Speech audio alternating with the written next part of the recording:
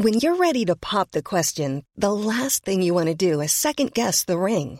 At BlueNile.com, you can design a one-of-a-kind ring with the ease and convenience of shopping online. Choose your diamond and setting. When you find the one, you'll get it delivered right to your door. Go to BlueNile.com and use promo code LISTEN to get $50 off your purchase of $500 or more. That's code LISTEN at BlueNile.com for $50 off your purchase. BlueNile.com, code LISTEN. Quality sleep is essential. That's why the Sleep Number Smart Bed is designed for your ever-evolving sleep needs. Need a bed that's firmer or softer on either side? Helps you sleep at a comfortable temperature? Sleep Number Smart Beds let you individualize your comfort, so you sleep better together. J.D. Power ranks Sleep Number number 1 in customer satisfaction with mattresses purchased in-store. And now, save 50% on the Sleep Number Limited Edition Smart Bed for a limited time. For J.D. Power 2023 award information, visit jdpower.com/awards. Only at a Sleep Number store or sleepnumber.com. Hey, it's Ryan Reynolds, and I'm here with Keith, co-star of my upcoming film, If, only in theaters May 17th. Do you want to tell people the big news? All right, I'll do it. Sign up now and you'll get unlimited for $15 a month and 6 months of Paramount Plus Essential Plan on us. MintMobile.com/switch. Upfront payment of $45 equivalent to $15 per month. Unlimited over 40 gigabytes per month. Face lower speeds. Videos at 480p. Active Mint customers by 531.24 get 6 months of Paramount Plus Essential Plan. Auto renews after 6 months. Offer ends May 31st, 2024. Separate Paramount Plus registration required. Terms and conditions apply if rated PG. Hi, Vanessa, Casper, and Ariana. This is Gardner calling from Austin, Texas, about Casper's recent question about changing names. I really wanted to answer this one because last week was the 7-year anniversary of my name change. And I remember how scared I was before I made that decision. Scared that the name would feel fake or performative or just uncomfortable, like it wouldn't fit me right. Scared that I would choose wrong and that I would regret the decision to change my name. And so I was born a junior, but always went by Gardner, which was my middle name. And so I had this name that had a lot of baggage with it, actually. I'm not really close to the person I was named after, and I had the first name that I didn't use, and I had this junior thing that I didn't really connect with. And I had complications essentially from that. Like, it creates complications when you sort of have two names legally and bureaucratically, right? Like up to and including difficulty getting my driver's license the first time because I had documentations that used different names. But more than that, even, I didn't like that one of the most fundamental things about me, the first thing someone learns about me, usually my name, was complicated, and that sometimes I had to explain it. And I didn't like that at all. And so I went through with the name change, and I was so scared on the day of the court proceeding. I was just going to do it really simply, cut off my first name, give myself a new middle name with Gardner as my first name, and get rid of the junior. And I was really scared. All those fears that I'd had really bubbled up. And then I left that courtroom so happy. And I bought myself a cupcake, and I didn't regret the decision, and I didn't regret it 7 days later. And I don't regret it 7 years later. Thanks so much. I'm Casper ter Kuile. And I'm Vanessa Zoltan. And this is The Real Question.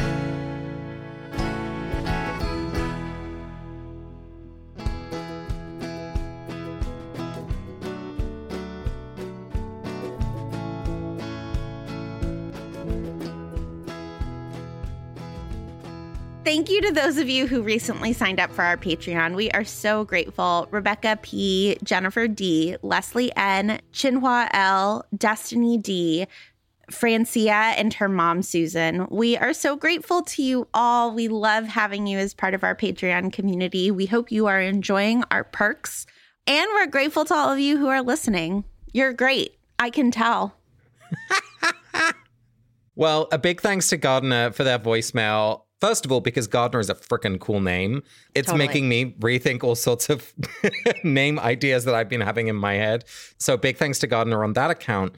But they also mention something that really touches on my experience, which is that my middle name is one that I always have to find myself explaining.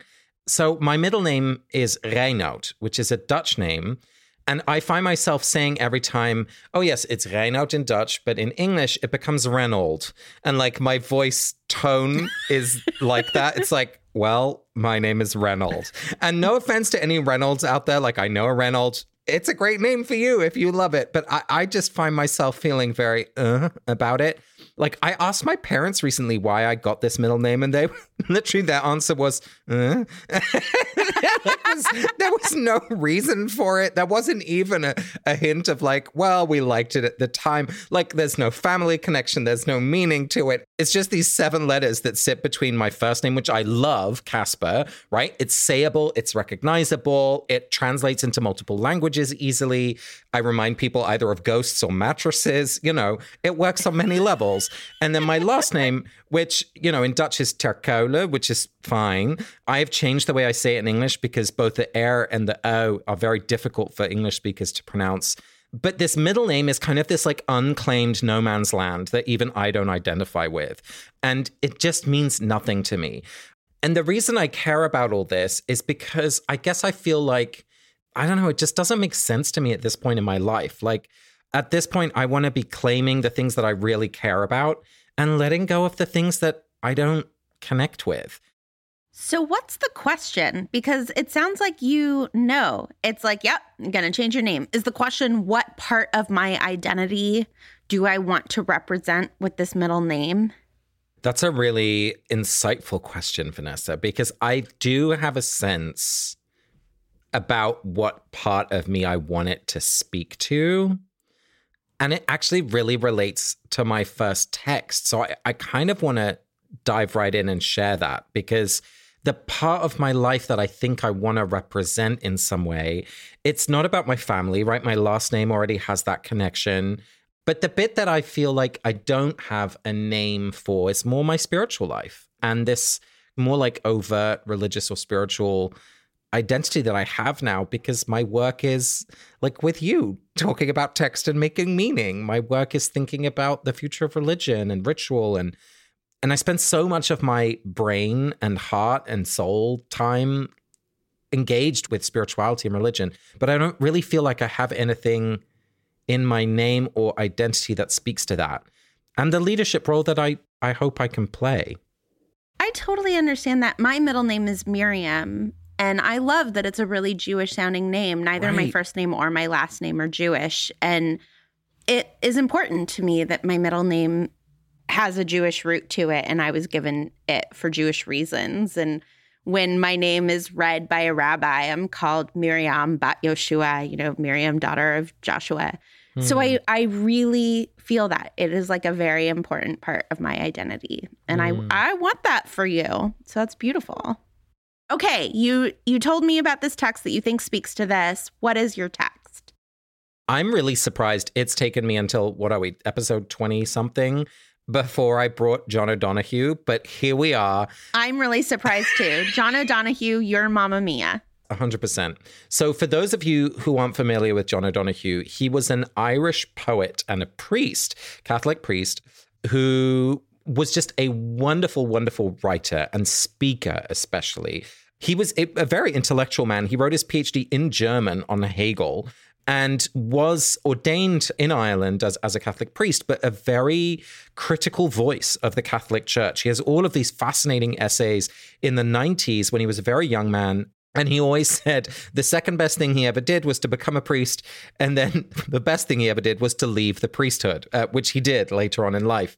He fell in love with a woman, moved, I think, to France, but very sadly died very young in his 50s, very suddenly in 2008. And I went on a bit of a pilgrimage myself to his grave before writing my divinity school thesis. And I learned wonderful stories about how he led these Easter dawn sunrise services at this ruined church. So, on Easter morning, as the sun was rising in this ruined church where you could see the sky from the foundations, he would lead these services. So he was just a wonderfully imaginative ritual maker. And really central to his gift, I think, was to try and re-enchant the world through the art of blessing. And so one of the books of his that I really love is a little book called To Bless the Space Between Us, which is filled with little blessings that he wrote for all sorts of occasions. You know, ones that you would expect, like the birth of a child or a marriage or, you know, the death of a loved one, but also just much more complicated, tricky situations like the end of a friendship or the suicide of a loved one. Like he got really up close, I think, to the reality of life. And he wrote these little essays about blessing. And I want to give you a quote from one of them. That's really my first text today. And he writes, "If we approach our decisive thresholds with reverence and attention, the crossing will bring us more than we could ever have hoped for." And so he's looking at these threshold moments in life, right? When you move from one state to another and thinking about crossing that threshold as a source of blessings, as a source of gifts, and that we won't know what it can give us until we make that move, which kind of connects for me with Gardner's voicemail, right? That sense of like, I didn't know how good it would feel until I did it. And I feel like I have this invitation about this name change. And I maybe presented myself very confident at the top of the episode, but like, I definitely have doubts. I'm like, what if I choose a name that doesn't feel right? Or, you know, despite talking with my family, like, will I offend people by changing it? Or I don't know, what other things could go wrong? I don't even know yet. But I like this sense that it's not just, oh, I'm changing my name, but there's some sort of threshold here, that there's an identity that I'm embracing, or that there's something is different on the other side of this name change from where I am standing now. Yeah, and something that you can't even anticipate. Right. Which is a little scary. Well, what I love about this quote and what you just said is that I feel like one of the things O'Donoghue is saying is that even if you pick the quote unquote wrong name, the crossing will still bring you more than you ever could have hoped for. He's saying if you approach your decisive threshold, so if you make decisions with reverence and attention, it'll bring you more than you ever could have hoped for. Like, even if it's a bad decision, right? Like he says the second best thing he ever did was become a priest, even though he undid it. I think that he sounds like someone who's like, even our mistakes are blessings. The thing that stands out to me is this like reverence word, because one of the things that I've really hesitated about is that I feel like there's situations where choosing your own name is absolutely the right thing to do. You know, I think about trans friends who've chosen a name that felt like such an empowering moment and like claiming an identity. But Miriam was not a name you chose. It was a name you were given. Right. And when you become a monk or a nun in the Christian tradition, you are given a name. So your name might be, you know, Nancy Schmidt, but you become Sister Honorata or like Sister Mary or, you know, whatever it is. And so there is not just an element here of like self-identifying. I think for me, what it's more like is like receiving a name in some way. And it feels like that's what attracts me about this idea of like crossing this threshold with reverence and attention. Yeah, there's something which isn't just about my choice, but it's about receiving. So you have some like very deep and personal relationships with spiritual leaders in your life, right? Your friend Sue, who married you and Sean, Carrie Maloney and Stephanie Paulsell, right? And Sister Sue, who I think you've talked about on this podcast before. I'm wondering how you feel about just like asking one of them, being like, hey, I love and admire your relationship with spirituality and I want that in my life. Like, will you bless me with a name? Is that something you've thought about? It's so funny as you ask that question. Like the first part is yes. Like I thought about like introducing on the email, like, you know, these figures, these people who are really important in my life and being like, so I'd like a name and like you are the spiritual like elders in my life. Here's a doodle for you to find time. But like the world does not need another Zoom call for them to like figure out my name. But the way you ask the question is different because I hadn't thought about just asking one of them. And I love that you mentioned Sister Sue, who is, gosh, at this point, maybe 87, 88. And it's just someone who I love so much because she's so honest and she's so humble and she I don't know. I think I can and continue to learn so much just from how she is in the world that I would really trust her to do that. Gosh, I hadn't thought about that. Just asking one of them. Yeah, that's a great idea. And you could like go visit her, right? Like you could really do a ceremony, invite people to it, not invite people to it. I don't know. What if she gave you a name that you don't like? I mean, obviously that's what my brain is thinking. 100%. Yeah. Would you give yourself permission to like reject the name? I mean, that's the thing that I get scared about, right? Like, is that sense of, you know, I love Sue and you know, I've shared a lot with her, but at the same time, she's not seeing my everyday life. She doesn't know the fullness of my experience. And can you imagine being asked to give someone a name? Like, it's one thing if it's your kid, because the kid can't say anything back yet. But like, if it's a full-blown adult who's like, I'm not a Mary, right? Like, I'm not a Charles. I'm not a Sufyan. Oh, God, I don't know. Ugh. Well, if you ask her, I feel like if she's not up to the task, she'll say no. That's true. Right? And she might want to talk to you for a few hours first. What do you hope to get out of it? That's true. But my question is a theological one of like, are you ready to like hand that over to someone else? It's funny, I'm suddenly remembering a moment that I saw. I was staying in a monastery, an Episcopal monastery. God, this is 4 or 5 years ago. And I saw someone being inducted, not as a monk, but as like a member of the society of the kind of friends of the monk. So these are people who kind of make similar commitments in their life, but they still live out in the world. And it was this very small ceremony. I just happened to be a guest in the monastery, and it was integrated into one of the moments of prayer. And there was something really beautiful about seeing it happen, I guess because of the surprise, the ritual around this moment of transition. And so I feel like there's a difference in just getting a letter or a phone call where it's like, your name is Richard, and a little bit more of like a ceremonial moment where it's like, this is why Casper is doing this. And we celebrate what that's about. We think it's good, and we bless him, and his name is Henry. I guess then it's less about, yes, of course, it's still about the name, but it's more about what this name means. So it's less about like, oh, I don't like how Henry sounds, but it's like, well, Henry means, you know, he's one of the characters in Red, White, and Royal Blue. And so it has all of this meaning.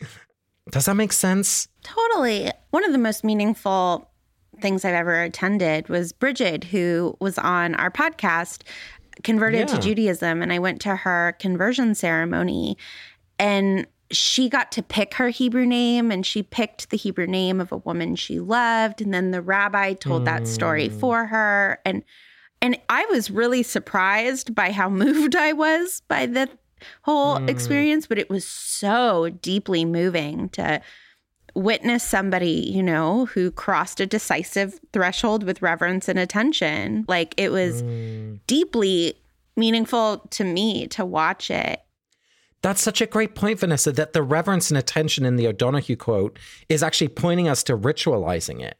That's what rituals help us do. God, this is so embarrassing. Guy who wrote the book figures it out again. But like, have to make a threshold, right? Yeah, it can't just be like, oh, I picked this name. Here is, you know, the email.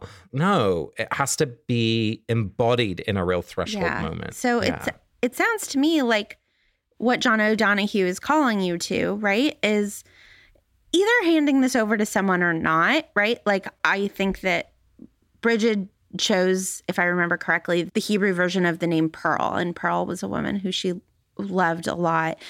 So I mean, like, you can tell Sister Sue, I really love the name Michael because of St. Michael, right? Like, I can imagine you saying, this is actually the kind of thing that I want to live into, right? And this be a conversation, and then have the ritual. I'm wondering how much it being a surprise or a conversation matters to you.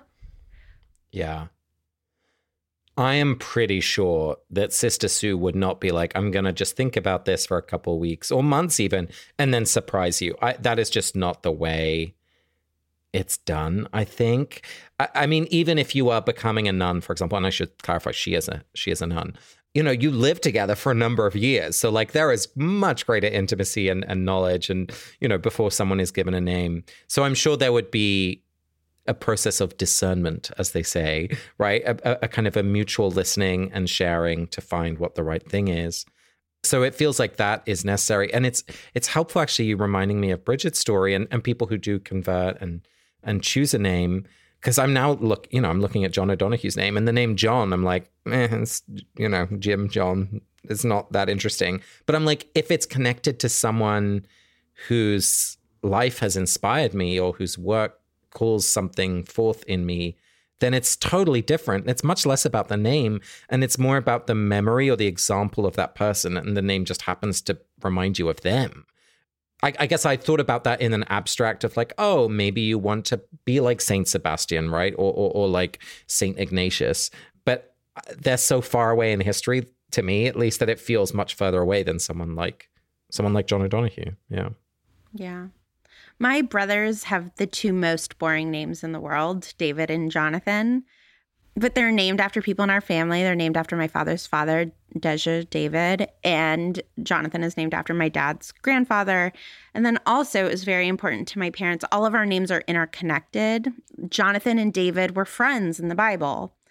David's middle name is Moses, and my middle name is Miriam, and they're brother and sister in the Bible, right? So all of these names were interconnected. And so even though they sort of sound like generic names, they have this other meaning also that to me, they've never sounded generic. And whenever anyone's like, John, what a boring name, I'm like, Jonathan is best friends with David, right? Like, it's amazing how these names can take on these different connotations.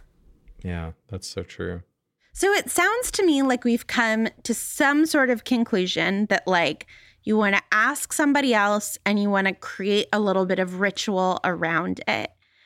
But I feel like there's still some unknowns around how, who, what. So why don't we look at our second text and see what it teaches us? One size fits all seems like a good idea for clothes until you try them on. Same goes for healthcare. That's why United Healthcare offers flexible, budget-friendly coverage for medical, vision, dental, and more. Learn more at uh1.com. You should celebrate yourself every day, but some days you should celebrate with jewelry. Whether you want to commemorate an unforgettable moment or just bring some added sparkle to your collection, Blue Nile can offer you expert guidance and a wide assortment of jewelry of the highest quality at the best price. Go to BlueNile.com today and experience the ease and convenience of shopping Blue Nile, the original online jeweler since 1999. That's BlueNile.com. BlueNile.com. Imagine the softest sheets you've ever felt. Now imagine them getting even softer over time. That's what you'll feel with Boll & Branch's organic cotton sheets. In a recent customer survey, 96% replied that Boll & Branch sheets get softer with every wash. Start getting your best night's sleep in these sheets that get softer and softer for years to come. Try their sheets with a 30-night guarantee. Plus, get 15% off your first order at BollandBranch.com. Code BUTTERY. Exclusions apply. See site for details.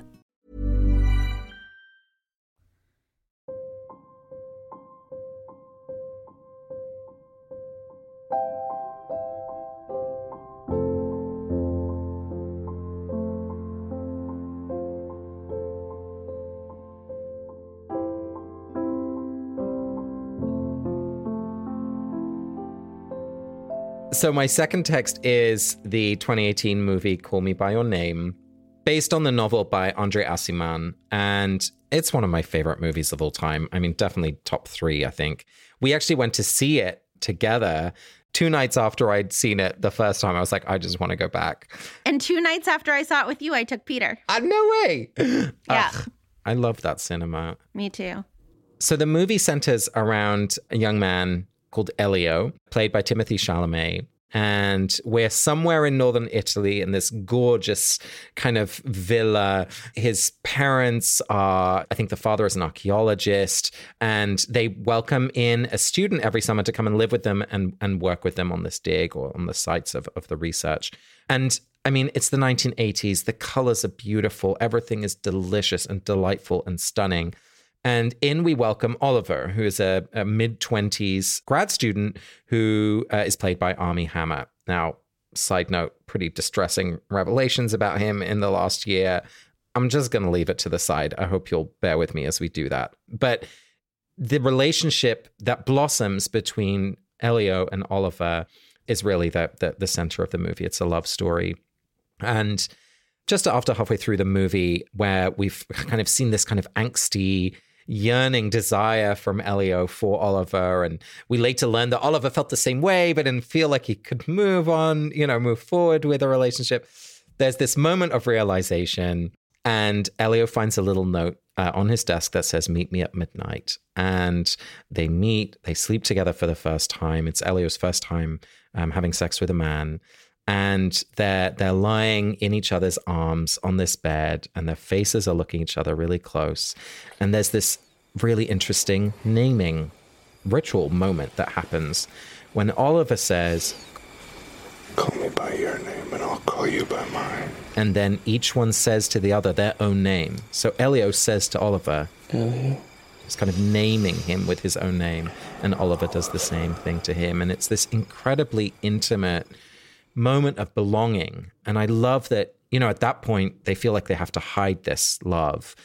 And yet, because they're their own names, just in reversal, it's also out in the open. So there's this kind of protected, like beautifully intimate something about these names. And at the very end of the movie, we see this phone call, which is kind of at least in the way the movie tells the story, the goodbye, where Elio says his own name as he hears that Oliver is getting married to a woman, Elio, Elio, Elio. And Oliver replies, Oliver. So it's the secret language between these two. So I'm wondering if what you want for yourself is someone like Sean to name you, or someone like Sister Sue to do it, but privately. I'm wondering what about this scene, there's so many things that you love about it and that I love about it, but I'm wondering what about this scene you would want to replicate in this question that you've brought us.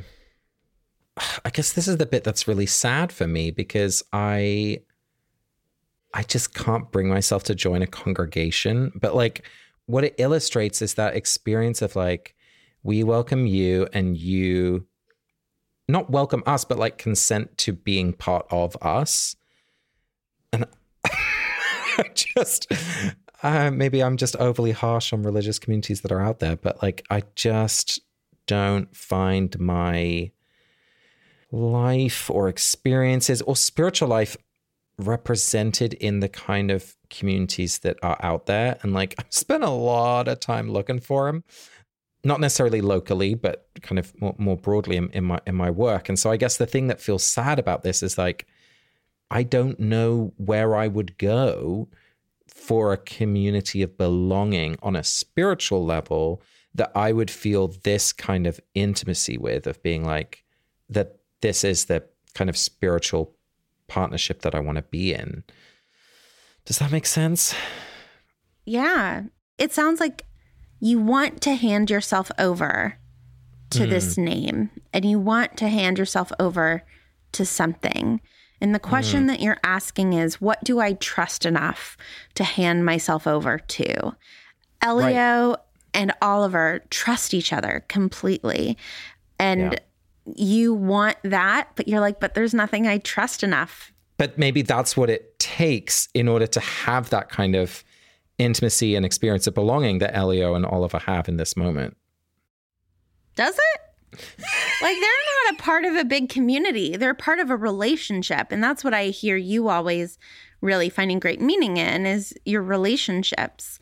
I mean, the other option is, I know that you have a couple of groups of friends, right? And so that's another option, right? Of it being a small group, which is a small community. And I know that you very much believe in the power of small groups.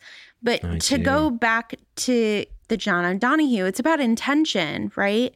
And so I think you have to set an intention and know that it won't be everything. It won't be a community and a spiritual name and intimate and private and public, right? Like, can we also be in an Italian villa? Right. And like look gorgeous? and yet also be in Holland, but also be in Brooklyn, right? Like, it's not going to be all the things.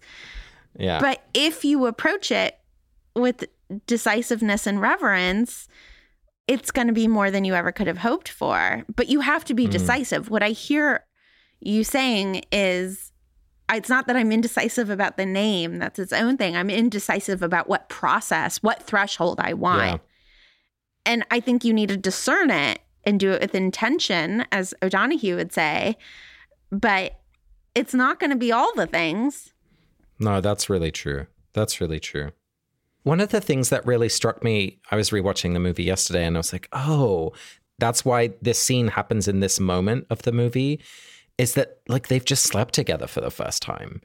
So like Elio has crossed a threshold, like he's done something for the first time and he's changed by it. And this name is recognizing the change.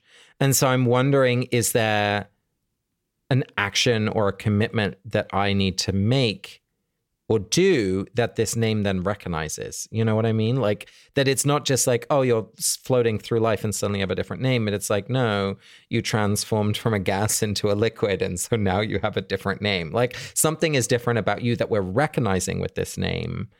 Or maybe that has already happened. I don't know. But I think I need to think more about what that is. Yeah, that's what I was going to say, is that I think in these conversations, there'll be an acknowledgement of something that's maybe already happened. I mean, there also could be a commitment, but I don't know. I've known you for, I have no idea how many years now, almost a decade.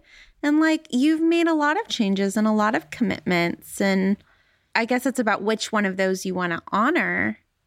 But like, you've committed yourself to textual study, which like, so maybe it's Guigo. And Caspar Guigo. Oh my God, that would be so cool. And you've committed yourself to a loving relationship with Sean. And so like, maybe, I don't know, it's Eros or, right? Like, I think that there are a lot of things that this name could celebrate. Yeah, I really appreciate that. Yeah, and it does feel like there's plenty of things in my life that I've made choices around already, and that, you know, I think one of them is kind of just embracing more of this like spiritual part of my life, and that's what I want this name to speak to. And so recognizing what that looks like practically, you know, what are the behaviors and the commitments that have gone along with that I've already either chosen or I want to choose. And that it's really less about the name and it's much more about like what it embodies. That feels really right. The stakes feel even higher at the end of this conversation. I'm a little intimidated. I'm not going to lie. Why? What are you intimidated by? I guess, can I have more than one name? Can I have like 17 names? Because I think there's going to be so many names that would be good. And like choosing one or having someone else choose one, it can't do everything. I guess that's the other thing I'm really hearing in what you're saying. It's like nothing is going to be able to do it all or be it all or mean it all. And so having to be okay with the sufficiency of something, which is, again, better than the beige name I have right now that doesn't mean anything to anyone. So like, see the improvement, not the way in which whatever the name will be is not perfect. You know what I mean? It's so interesting how central this is to you, how much time you're spending right now in your life grieving that you're not going to get to live all the lives and have all the names. Yeah, it does seem to be a theme, doesn't it? These are not just ghost ships of lives, but ghost names. Oh my God, my name is Caspar the Friendly Ghost. Wow. We are full circle. Well, Vanessa, thank you so much for this conversation. I feel like it's one of those conversations where it's not necessarily I've landed on like the answer, but I feel like the menu of answers, or maybe more like the Lego pieces from which I can build an answer, are in front of me and they are all matching in the color blue, and that feels really good. So I'd like to thank John O'Donoghue and Luca Guadagnino, the director of Call Me By Your Name, for their help in this question today. And the maxim that I think really speaks to us is from Katie from Oxford in the UK. And Katie says, do not take criticism from those you wouldn't ask for advice. And I feel like that's great for who you want to name you. Like, yes. Don't ask someone to name you who you wouldn't trust in other things, you know? I love that.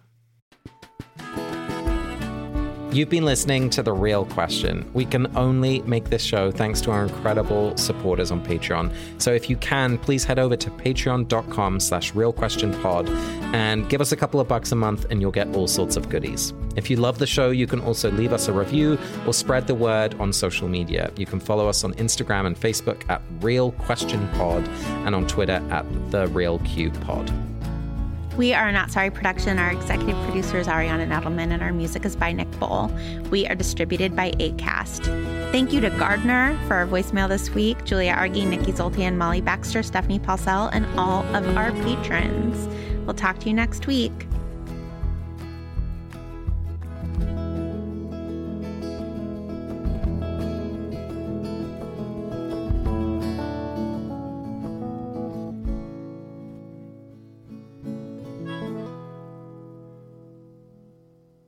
And just as a little sneaky small treat after you hear these credits, we've got a funny little voicemail from Tim and Megan about changing their names, which we thought you'd enjoy hearing. We love Tim and Megan. Hey, everybody. It's Tim and Megan. We're here to tell you a story about how we changed our name. So we got married in 2006 in the state of New Mexico, and we wanted to have the same last name and take Megan's last name as a new second middle name so that we could preserve the name and allow us to kind of share that last name, but without making a hyphenation that would cause longer term changes that we'd have to make. So when you get married, you have to fill out a marriage certificate. And when you fill out a marriage certificate, you give them all your information and they go back in the back room and they type it up and they bring it back and they say, proofread this. So we're just going to tell you our names because we're not famous and nobody cares what our names are. So my given surname is Shepston, which is very difficult for people to pronounce for some reason. My whole life, people got it wrong, and I could never understand why. It was always like Stepson or Shepton or something. And so we wanted to make sure that was really spelled correctly. Tim's last name is Overly, which is an adverb. Many people have written it many, many times. And so we checked the names. Some of our, middle names are hard to spell. So we checked those. We checked Shepston. Turns out nobody looked at the word Overly. So we got married. Everybody at the wedding who needed to sign our certificate signed it. They all saw the mistake and didn't tell us. And then later we realized that we are now Mr. and Mrs. Overy. So it's official. It's public record on file with the state of New Mexico, and you can't change public record. And that's it. So there you go. Au revoir from Mr. and Mrs. Overy. I love it. Congrats, Tim and Megan. That's awesome.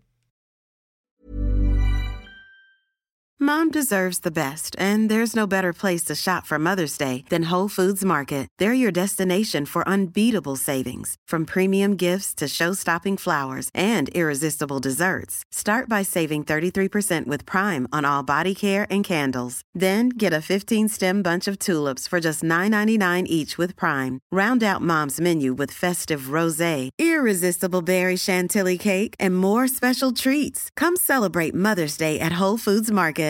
Imagine the softest sheets you've ever felt. Now imagine them getting even softer over time. That's what you'll feel with Boll & Branch's organic cotton sheets. In a recent customer survey, 96% replied that Boll & Branch sheets get softer with every wash. Start getting your best night's sleep in these sheets that get softer and softer for years to come. Try their sheets with a 30-night guarantee. Plus, get 15% off your first order at bollandbranch.com. Code BUTTERY. Exclusions apply. See site for details.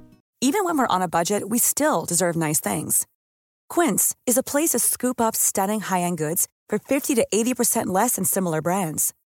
They have buttery soft cashmere sweaters starting at $50, luxurious Italian leather bags, and so much more. Plus, Quince only works with factories that use safe, ethical, and responsible manufacturing. Get the high-end goods you'll love without the high price tag with Quince.